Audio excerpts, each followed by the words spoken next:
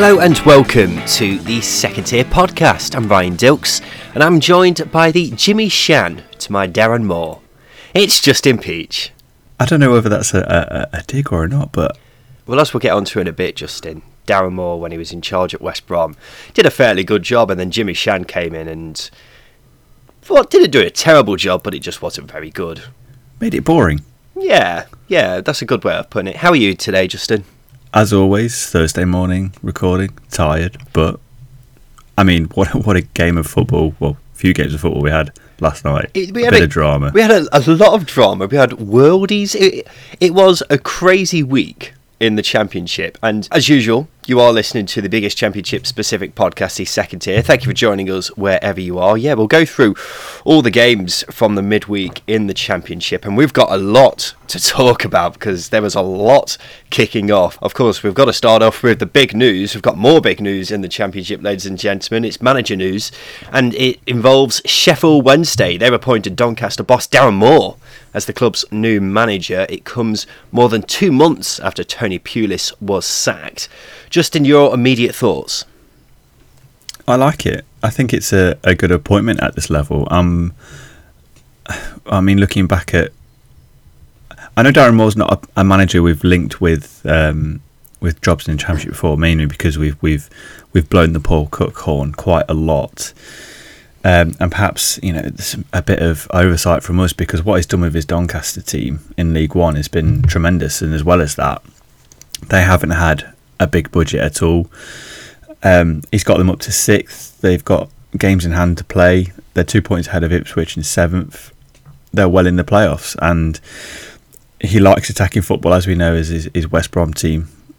We're very, very keen to attack. I think it's a good appointment for Wednesday. It's just whether or not they've got Wednesday have the tools, or Darren Moore's got the tools at his disposal in the Wednesday squad to get the best out of them. It was an appointment that caught me completely by surprise, I will be honest, especially because I remember last month, I think it was, or maybe even 2 months ago now, there was this reported manager shortlist that was released, including the likes of Paul Cook, Pep Clotet, Vladimir Ivic, and a couple of managers from abroad. Yeah. So the fact they've gone with someone from the lower leagues is a complete shock, quite frankly. I think it's a long-term appointment, because I think whatever happens with Wednesday this season, hopefully Darren Moore will be the man to take them into the future, and he's a good manager to have around for next season when he hasn't got to try and put out the fires that have already been started this season. I think he's done a good job in the 2 jobs that he's had so far, those being at West Brom and Doncaster. At West Brom, he nearly kept them up, didn't he, when they were in the Premier League before now. And then when they came down to the Championship, he did all right. And I remember at the time when he got sacked, there was quite a bit of uproar about it, saying, hang on a minute, you're doing all right. Why have you sacked your manager? And he's a young lad, and he's doing quite well. I say young lad, young manager. And then he's coming at Doncaster, who were a mid-table League One side. He's made them a playoff side. So yeah, he's done a good job on both occasions so far. He's a model professional as well, isn't he? He's probably one of the most respected people at Football League level. I've never heard anyone say a bad word about him, ever. You can't dislike him. You can't. You quite frankly can't. And as a player, he's always been very determined and passionate, hasn't he? So he's always come across to me as someone with the right mindset to be a manager. I think he's just been looking for that one club for him to settle down and show what he can do. I'm just hoping, Justin, he's given time. Time is something that Wednesday managers haven't had this season. You're looking at Gary Monk, lasted the longest out of the managers that they've had. Obviously, Tony Pulis had 10 games. Yeah, time isn't a currency that Chancery deals with quite often. That's the only concern with it. Darren Moore, as we know, is a good coach and a really good guy. So ideally, you want him to have the time to turn the Wednesday team around. Whether or not he can keep them up, I don't know. I think it would be a miracle worker to do it. But Darren Moore nearly did it at West Brom, as you say. So there's that element to it as well. So yeah, time is just something. I think if Darren Moore is giving it, any new manager coming into Wednesday is giving it, they can turn the team around. Yeah, we'll talk more about Wednesday's current predicament in just a sec when we talk about the the game last night.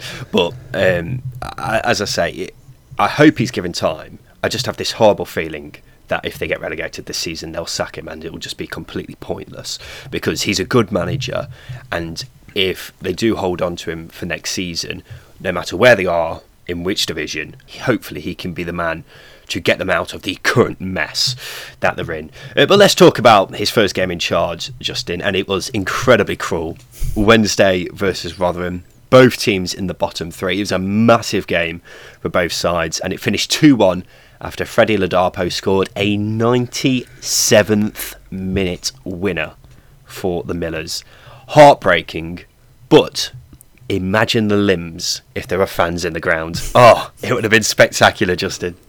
Secretary Twitter, we put out the reaction from the Rotherham podcast, which was just incredible, and I felt that emotion. I felt that emotion. So I can't imagine how it would have felt from a Wednesday perspective. Literally one of the last kicks of the game. I think the commentators were saying that's surely it. There's not much left to do, and when a goal goes in like that, you can only imagine, especially when you're not in the ground, just how good it feels. But yeah, it was an even game. I think especially after the red card, things got interesting. I thought Wednesday actually looked a lot better as well. Well, do you get the feeling that, pretend that we were just previewing this game, would you have said that the loser of this game was virtually down? I wouldn't have said that. I don't think there's just too much football to be played. I think it would have been a significant swing, obviously, with Wednesday losing late on Saturday and losing a 2-goal deficit. I think it would have been fairly detrimental, and it doesn't help, but there's still a lot of football to be played, which we will allude to throughout this show. Well, the thing is, you look at the table now, 7 points between Sheffield Wednesday and Birmingham in 21st. It's looking like one hell of a task for Darren Moore to turn this around. 5 straight losses as well. He's got his hands full, hasn't he? But as I say, I'm just hoping that he's not going to be judged upon what happens this season. But what's got to change for you, for Wednesday, to have any chance of staying up? It's just diversifying their attack, because they don't create many chances from open play. I mean, they've got good wide players in Adam Reach and Kadeem Harris. They've got very good talented players, and they've got a plethora of talent in the squad that hasn't been utilised. So when you get the best out of those players, we know that Jack Marriott, that Elias Kachunga can do it at this level to some extent. They just need goals out of the team, because defensively they've been a bit neither here nor there throughout the season. So it's just getting the best out of every single individual in the squad now until the end of the season, because getting a style of play imprinted at this point is going to be impossible. Well, Rotherham had lost 5 games in a row, so this was simply one they had to win.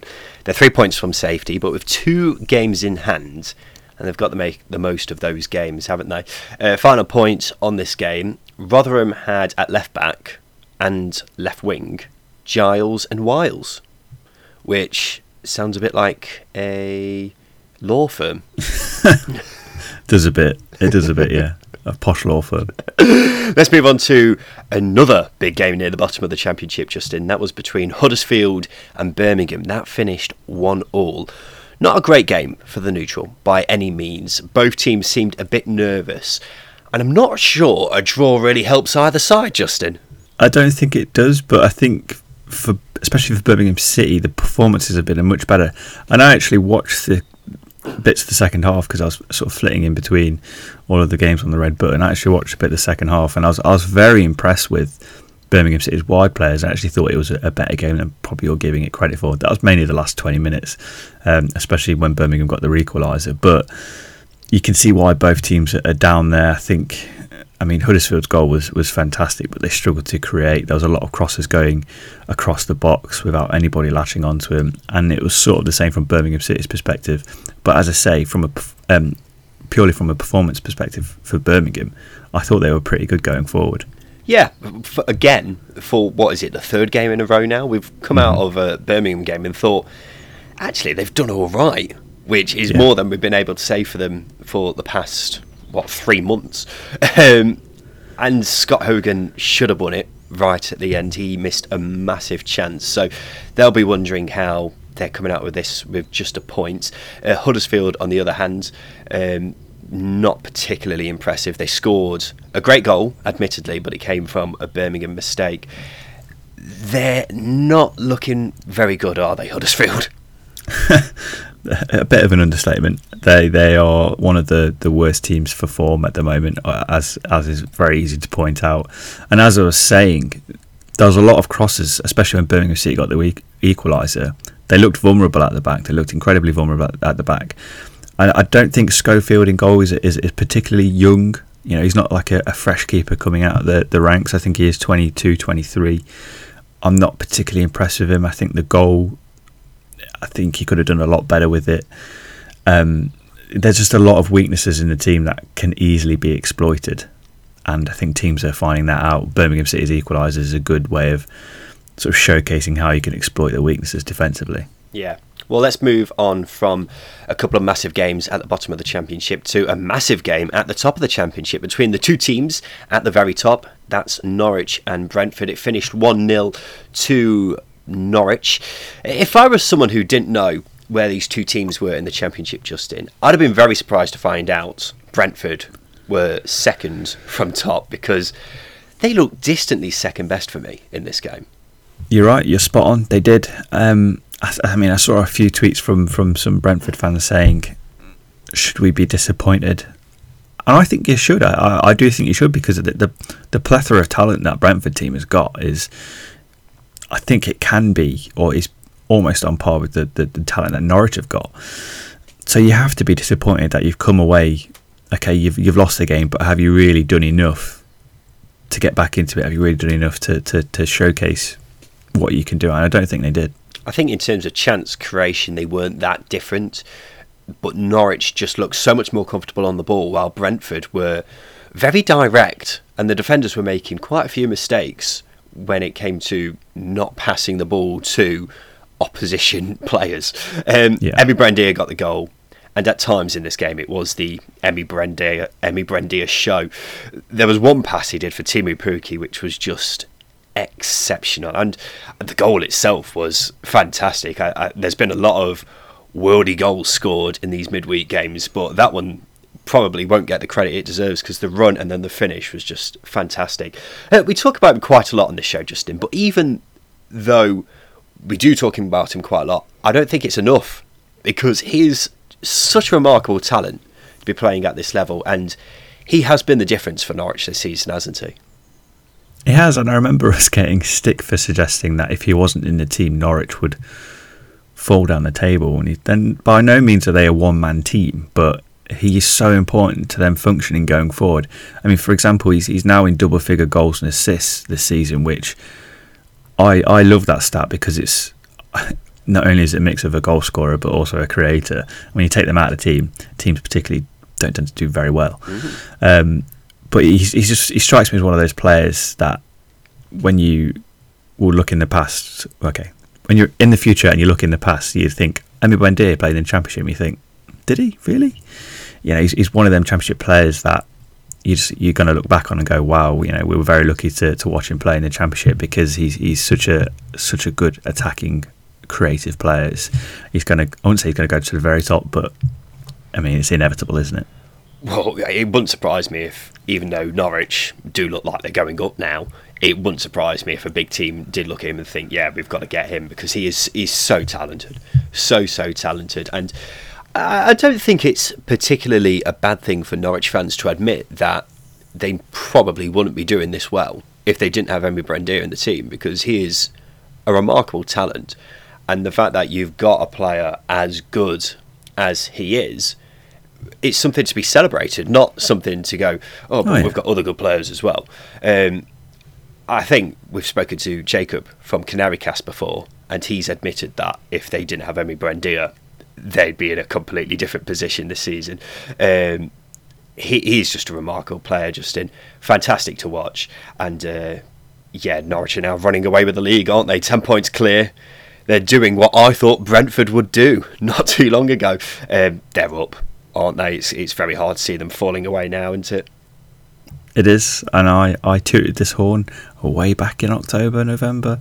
I said if anyone finishes above Norwich, they'll finish in the automatics, and as it is, Norwich top of the league, no one's finishing above them. Let's go. Well, we've got Jacob on from Canary Cast this weekend, so we'll have a jolly good chat with him about all things Norwich. But let's quickly touch on Brentford. They had the moments, didn't they? Sergi Canos missed a golden chance in the first half, and then Brian Mbeumo could have had a penalty. They were second best, but it could have been a different game had those couple of moments gone their way. Yep, spot on. The Canos chance is the key moment, because, as I say, in these games, when you get those chances in big tight games, you have to take him. He didn't. I honestly still don't know what he did. I think he sort of fell behind it without really putting any conviction into it. I think the ball went backwards as well, which it was a mess of a chance. And as I say, you've got to take those chances in these big games, and that's the difference between the sides. Norwich have got experience of doing it. Yeah, well, Sergi Canos didn't have a great game. He missed that golden chance, and there were just numerous moments where he lost the ball. There was one moment where he did 4 step-overs and then tried to play a cross-field pass and just completely scuffed it, and it just went straight back to Norwich. He didn't have a great game. Brentford weren't at their best, but plenty of encouragement for the couple of moments that they had. A 95th minute penalty by Andre Ayew gave Swansea a late 2-1 win over Stoke. But was it a penalty, Justin? No, it wasn't. I don't think it was. Straight to the point. I think what I'd say on that penalty is, if you are a referee and you're giving a penalty in the 95th minute, you need to be 100% that it's a penalty. I have no idea how the referee was 100% that was a penalty. Yeah, you're right. I don't want to really have a go at the ref, because angle-wise, Norton does look like he gets tripped. I think he clips his own foot, like his foot hits his own heel, and he trips over himself. Still quite soft in terms of a trip, but I mean, in Norton's perspective, you feel contact in the 95th minute, you're going to go down. And the ref's unfortunately fallen for it. Yeah, it's a soft one, but I can't really have a go at the ref for it. I can. You've got to be 100% when you're giving a massive decision like that, a massive game-changing decision, and I just can't see how you would be 100% about giving that. But let's move on. Swansea weren't great, and Stoke will be wondering how they didn't get something from this game, quite frankly, because Swansea have had a bit of a sticky patch recently, haven't they? Performances haven't been great, but they're still picking up a few results. They need to get back on track ASAP, don't they, to keep up with the pace that Watford and Brentford are setting for that final automatic promotion place. Spot on. I think the issue with Swansea as well is defensively they've looked vulnerable and they're making a lot of mistakes. Yeah. The goal, for example, shouldn't have happened.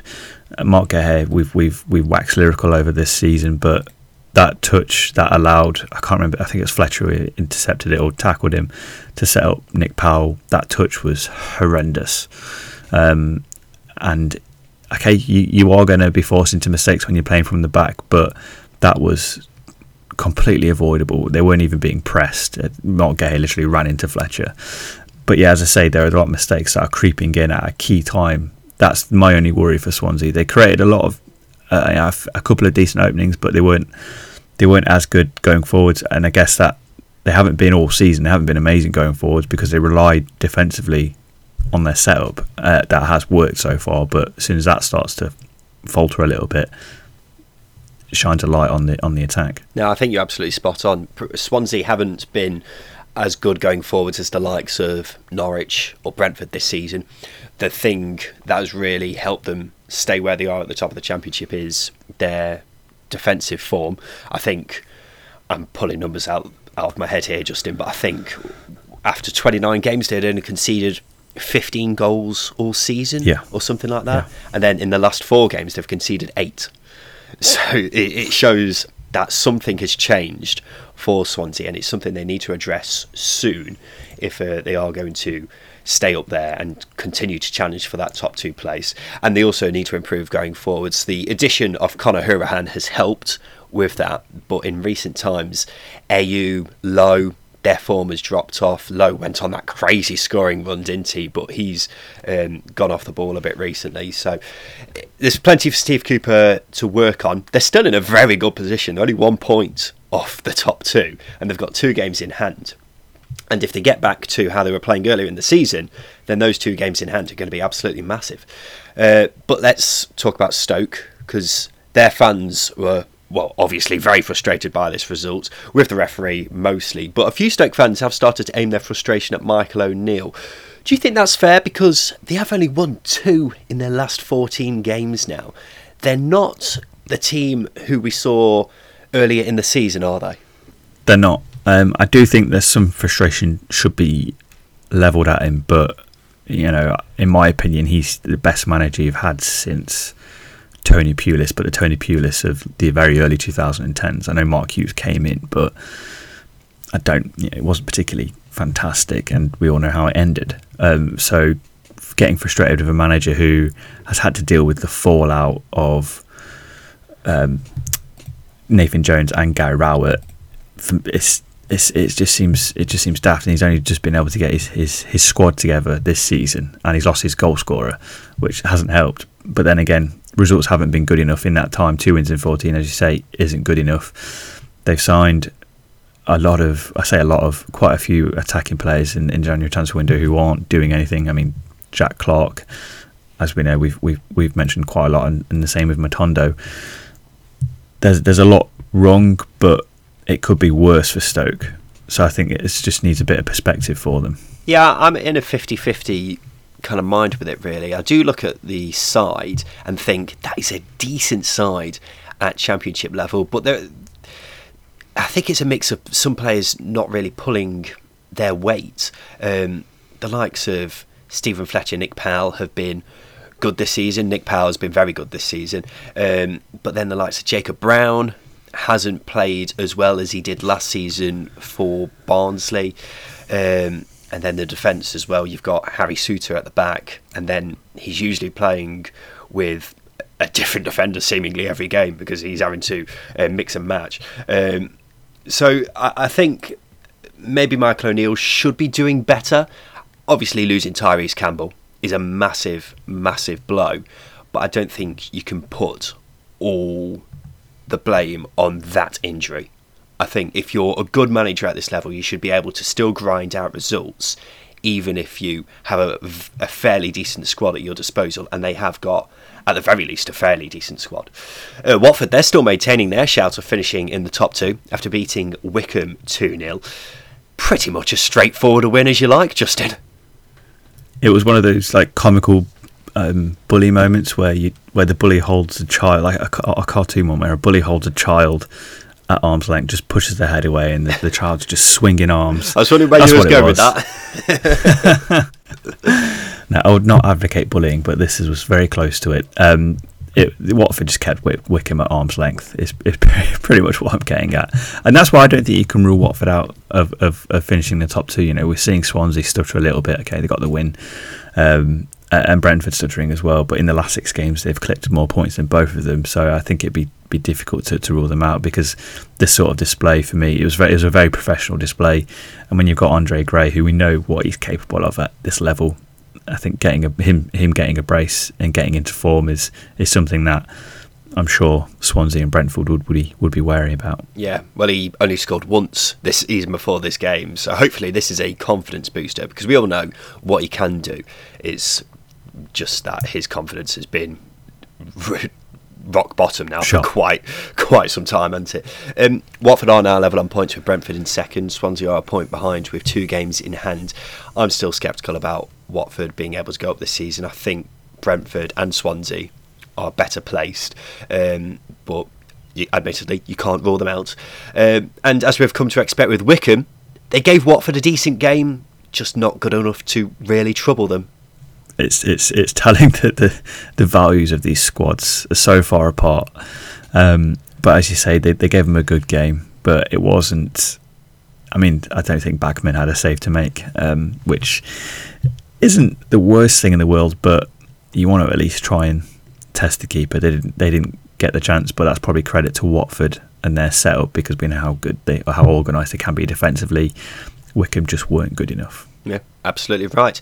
Right, Justin, let's have a break. After that, we'll talk about the race for the playoffs.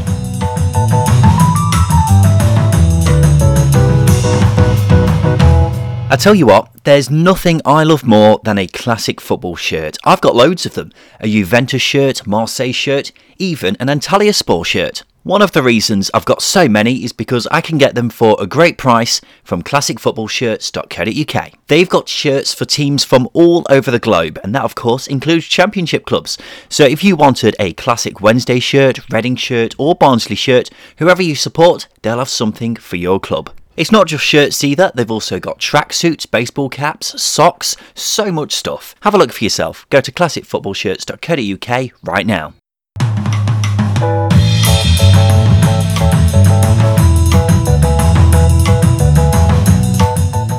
Welcome back to the Second Tier podcast. Now, there was a spanking at the Cardiff City Stadium as Cardiff beat Derby 4-0.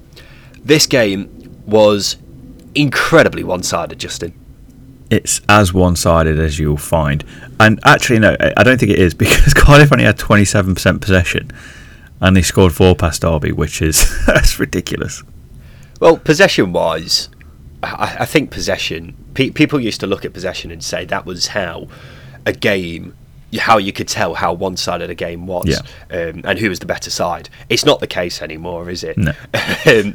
Because Cardiff had plenty of chances here. They maybe could have even scored more than 4. And we've spoken loads about how good Cardiff have been recently, but I think this was the best performance we've seen under Mick McCarthy so far, or Neil Harris for that matter. I think the only criticism you can give them is they weren't 3-0 up at half time. They allowed Derby a little bit of hope in some ways, because they were going into second half only 1-0 up, but that was paid to 3 minutes in when Kiefer Moore put his header away. Yeah, it was incisive as well, especially in the second half. I think the third goal was just Ojo coming inside, squaring it to Bacuna, one touch, bang. Same with the Will Vaulks goal, pressed Edmonton into a mistake, one touch, shot, bang. It was incisive, and that's when you know a team is confident, when they're taking them chances. That is quite telling for me. And yeah, it was a top performance from Cardiff, which, as well as that, I think they just bullied Derby as well. It was a really all round good performance. I think bully is quite a good way of putting it, really. Cardiff was simply a class act all over the pitch. The experienced players, the likes of Vaulks and Pack, just really made Derby submit at times to whatever Cardiff wanted them to do. Of course, Cardiff can't score 4 without at least one of them coming from a set piece, Justin. They've now got 22 goals from set pieces this season. That's twice as many as every championship team apart from Reading, who have got 13. I mean, wow, what a stat that is. It is simply remarkable. But the fact that they're scoring from open play as freely as they are, scoring from set pieces as well, is just astonishing, isn't it? We knew how good they were from set pieces, because they've been incredibly consistent all season. And one of the things I highlighted under Neil Harris was the chances created in open play, and that's something that's been arrested by Mick McCarthy. They've become once you get this Cardiff team creating chances, it becomes frightening, the amount of potential openings they can score from, because a team being this efficient from set pieces, I don't think I've seen it in my lifetime. I know there was Stoke under Tony Pulis, but 21 goals, 22 goals, from set pieces is just sickening and not fair. It is ridiculous. What's that? They score from a set piece. They score 2 goals from set pieces every 3 games. That's just amazing. But yeah, Wayne Rooney, for some reason, really rang the changes. He made 6 in this game. I'm not really sure why. The assumption from Derby fans seems to be that they're resting players for the game against Coventry at the weekend, which I'm going to assume he saw as a more winnable game. But in the end, he's made the players that actually went out there look a bit stupid, didn't he? Because they were awful. It also made himself look a bit daft. I thought it was a poor decision to make that many changes, but Derby looked exactly what they are, a team with 5 loan players in the squad, a few teenagers and no experienced leaders. That's essentially what it was, and we should praise Rooney because of what he's achieved with them. But this games like this, Rotherham away as well, you know, even a couple of wins in the performances over the last couple of weeks, it tells you where they are. They're not good enough yet to be sort of waxing lyrical about them. And yeah, there was a lot of bad habits in this game that Derby suffered from earlier on in the season, which is a little bit scary because it's something that can quickly creep into a side and become a consistency, as we've seen with the likes of Rotherham and Sheffield Wednesday. So still not safe. If anybody ever gets asked how have Derby done this season in the Championship, just read out this stat to them. 73% possession, 1 shot on target. That is a perfect summary of Derby County this season. They're not out the relegation battle, as you say. And you pointed this out to me earlier in the week, Justin. Derby have got a tough run of games coming up. Not nice. A really tough run of games. And, I mean, they've got Coventry this weekend, which looks to be their big winnable game out of this run. So they've got to make the most of it.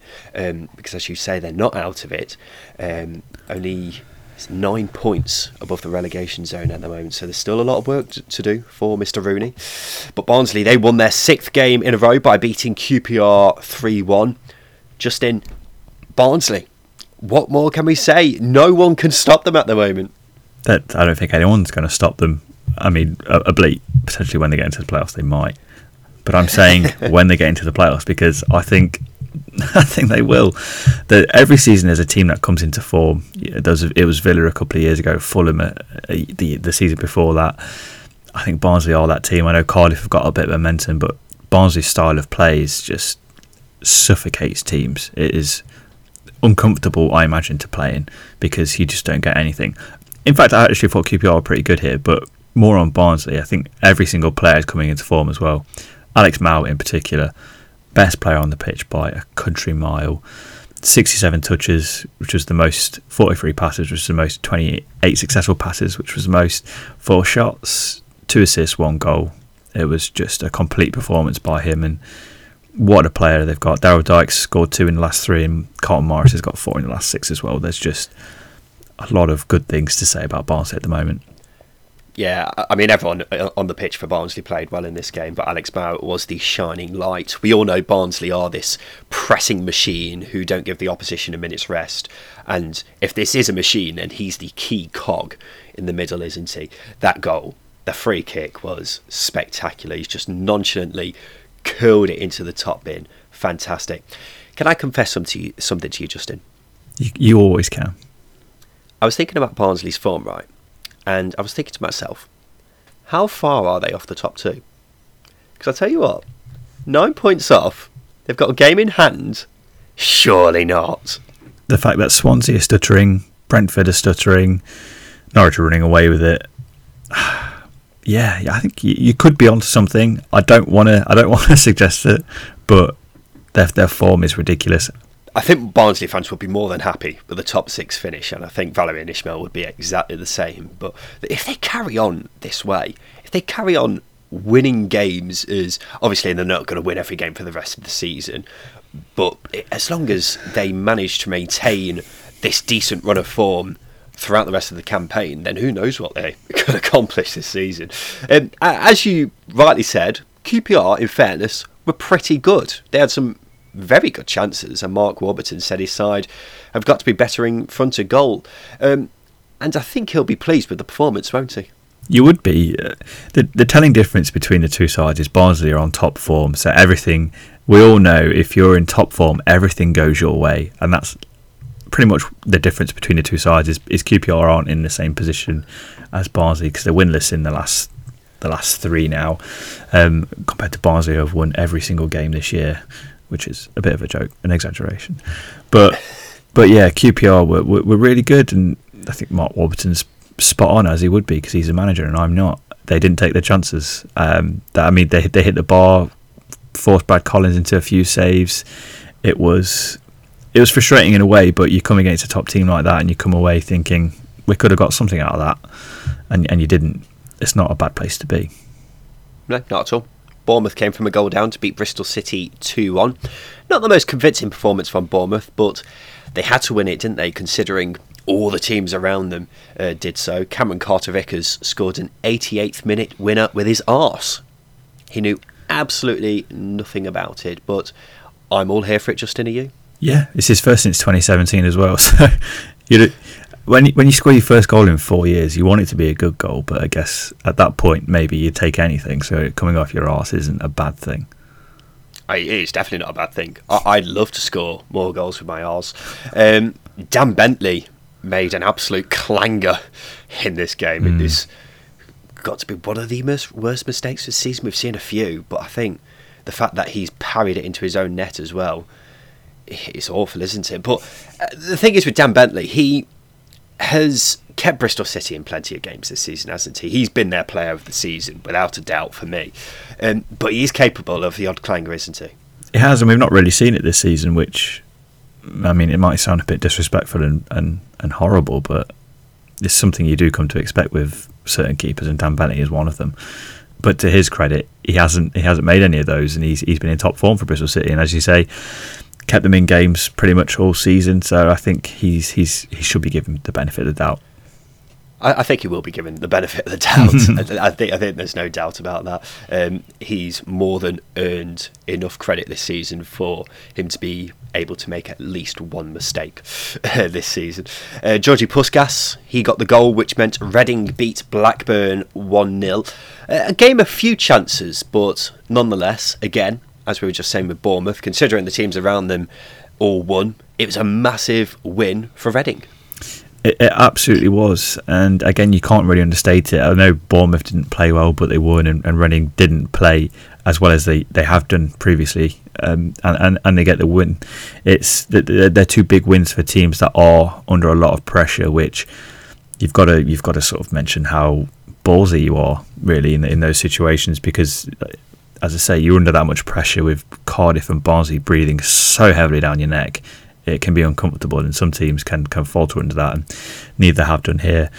Good thing about Reading is they've kept a clean sheet as well, so that's, for them, it's back-to-back clean sheets, back-to-back 1-0 wins, which a lot of managers say that's their favourite scoreline. I think it was Ivic, actually. I won't really quote Ivic because that's not the best manager to quote, but it is a good defensive performance, and they got the win. Interesting to see Puskas start. It's the first time it's happened since November. I suppose it makes sense because Lucas João's form hasn't been great. Lucas João also played. They were playing as a front two. I'm guessing it could be something we see more often. Puskas starting, considering the form of João. Potentially. I think a lot of Reading fans have sort of suggested this. I've seen a lot mention that they should start as a two, just eases the pressure off João and gives Puskas, who for me is a player who has got a lot of ability, especially at this level. And again, I thought he played well. He gave Reading a lot of energy. He hit the channels. He was quite dangerous. He had 4 shots and he scored as well. So it's a good performance from a player who hasn't played as much football as others. You'd be pretty pleased with that. Yeah, Reading still sat in the top 6 for now, but as you mentioned, Barnsley, Cardiff still very hot on their tail. They've just got to maintain any sort of form, haven't they, to try and keep pace with Barnsley and Cardiff. Harvey Elliott's mistake led to the Reading goal, and I've watched it back a couple of times, Justin, and I have no idea what he's trying to do. He just kept running backwards and backwards until he eventually got tackled, and Reading score. I mean, he's a young lad, isn't he? I mean, he's still only 17, as we've said plenty of times on this show. He's not 18 until next month. But it's that kind of mistake where you've just got to get it out of your system and just remember that if in doubt, kick it out. The age-old mantra, if in doubt, kick it out. Absolutely. Yeah, I mean, you can tell he's 18 because at 17, whatever, he's a child. You can tell he's a child. Because players of experience, players with a lot of games, don't make that sort of mistake, and it was a bad one, you know, maybe on part of Dan Bentley's, because, as I say, you run that far backwards into your own third, and then you get tackled is pretty damning.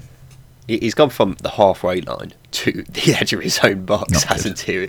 It was really bad. But Blackburn have picked up 1 point from their last 7 games now.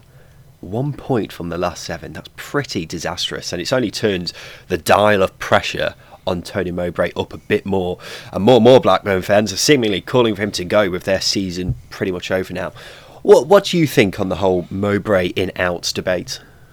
I'd keep him in until the end of the season, because playoffs aren't going to be they're a distant memory, and I don't think they're going to get sucked into a relegation battle because of the quality they've got in the squad. It felt like Mowbray was.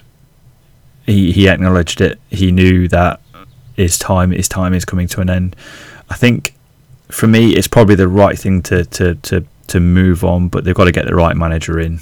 They've got to have time to get the right manager in. So having Mowbray in till the end of the season, because I do think if you do bring in a caretaker manager, there is a danger that form curtails completely, even worse than it is now, and you do get sucked into a relegation battle, because that is a risk. Because they're only, I think, 11. I think they're 11 points from the relegation zone. But yeah, I see what you mean. In terms of form get worse than it is now, I'm not sure that's possible. As I said, they've only got 1 point from the last 7 games, so unless they lost that other game, then 0. There you go. I agree with you. I think maybe give him to the end of the season and then start thinking about a change. I think it maybe is time for a change. I think he's done a fantastic job, hasn't he, in terms of steadying the ship at Blackburn, because they were in League One and were really struggling as a club, especially with the big wage bill that they had when they initially came down from the Premier League. And now they're in the Championship, solid mid-table side, got a very good squad though, and should be doing a lot better.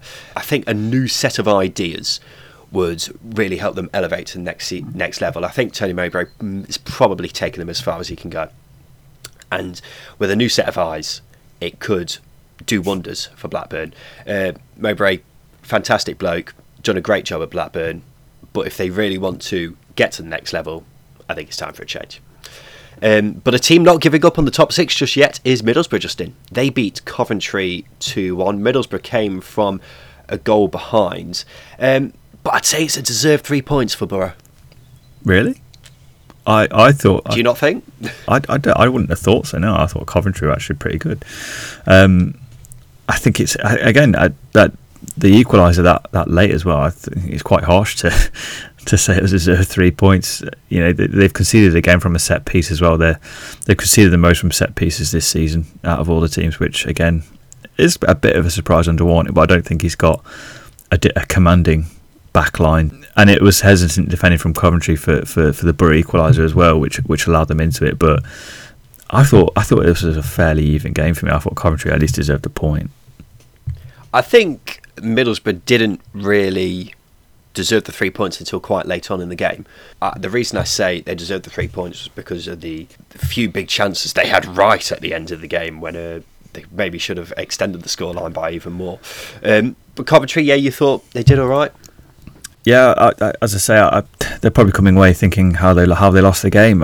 You know, you say that they've pretty much kept Borough quiet until the 87th minute, and they've only just allowed Borough in. I think that just comes down to experience at this level and game management. As we know, Coventry they've been quite naive this season. I've said before, especially at the start of the season, that's pretty much what they smacked of, was just a lot of naivety, and there's a little bit of that creeping in. But it's 1 win in 6 for them now, which is a bit of a worry considering Rotherham have won a game and they can quite easily go on a run again, and Birmingham City have picked up. So they've got to start just getting wins on the board again and going back to how they were post the first international break, where they were defensively very, very organised and very, very good. You say 1 win in 6, it's actually 1 win in 9. And who's the one team they beat in that time? Brentford. The Championship, ladies and gentlemen. I think the positive thing for Coventry is the fact that all the teams, the 6 bottom sides, are all horribly out of form at the moment. And who goes down this season is ultimately going to be based on who manages to turn around their form the quickest, because one of them needs to do it soon. Let's move on, Justin, because Forest picked up their second loss in their last 9 games after being beaten 1-0 by Luton. Question is, how have Forest lost this? They missed some amazing chances in this game. Yeah, again, it was a game that I watched, and I did think Luton were the better side in the second half, whereas Forest were the better side in the first half. As the game wore on, as you say, the first half, Murray had that glorious chance. Again, you back him to score that he's got it over the bar, and it's like, how have you done this? You're the most experienced striker at this level, and you've put that over. It was pretty poor, and I think that's put the backs up to Luton. That gave the onus to them to go out in the second half and put Forest on the back foot, and they did that. And as I say, I think on the balance of play, I think Luton deserved it. But yeah, Forest missing chances. Really? Yeah, really. I thought second half they were really good, energetic. Forest looked leggy, and they got in behind quite often. Kay didn't have many shots, but they got in behind a lot. And as I say, just they put the onus back onto Forest to defend, and it was a good performance, I thought. I mean, I'm not saying it was a bad performance from Luton, but some of the chances Forest missed. I mean, Murray could have had at least 2 in this game. I don't know how Forest have come out of this without at least a goal in hand. So I thought Forest were much the better side for me. But nonetheless, we'll agree to disagree. Just going back to not taking their chances, I do wonder where Forest would have been this season if they had a striker who could get 15 goals this season. Their top scorer is Lau Taylor with 4. I mean, that's pretty poor considering we're 2/3 of the way through the season and your top scorer has 4 goals.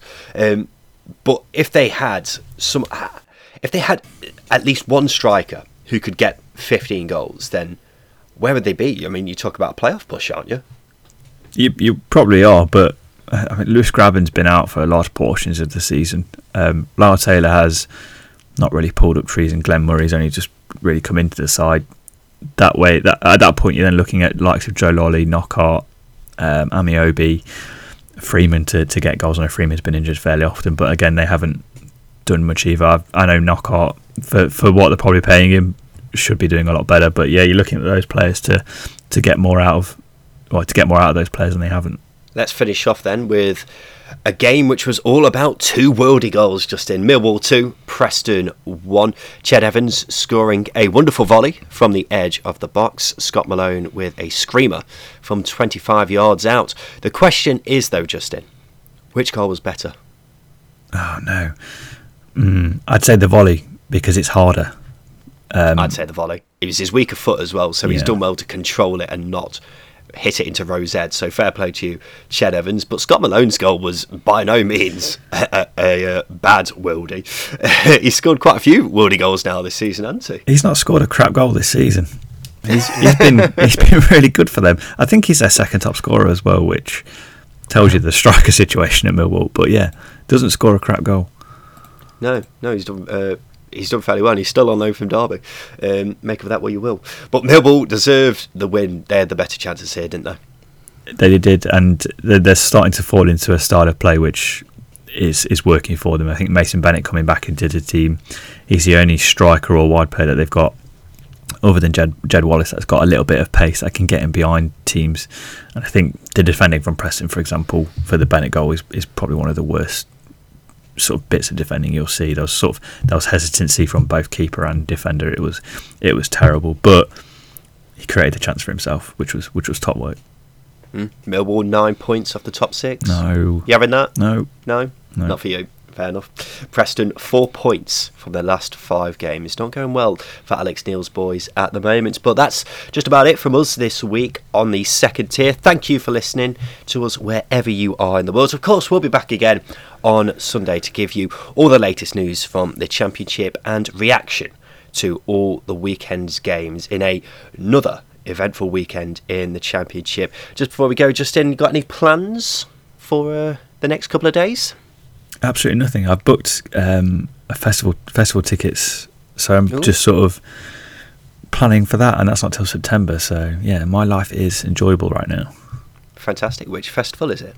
The Neighbourhood Weekender, I think. Who's performing? There's Jerry Cinnamon, there's James, there's Sam Fender. You know, rock and roll.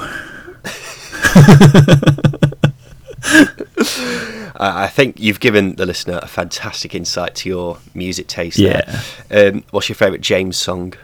I can't. The one that's always played at weddings. I'll sit down. Yeah, it's the only one. It's the only one that anyone knows. On that note, Justin, let's get out of here. This has been the Second Tier Podcast. We'll be back again on Sunday. I've been Ryan Dilks. I've been Justin Peach. Thank you for listening.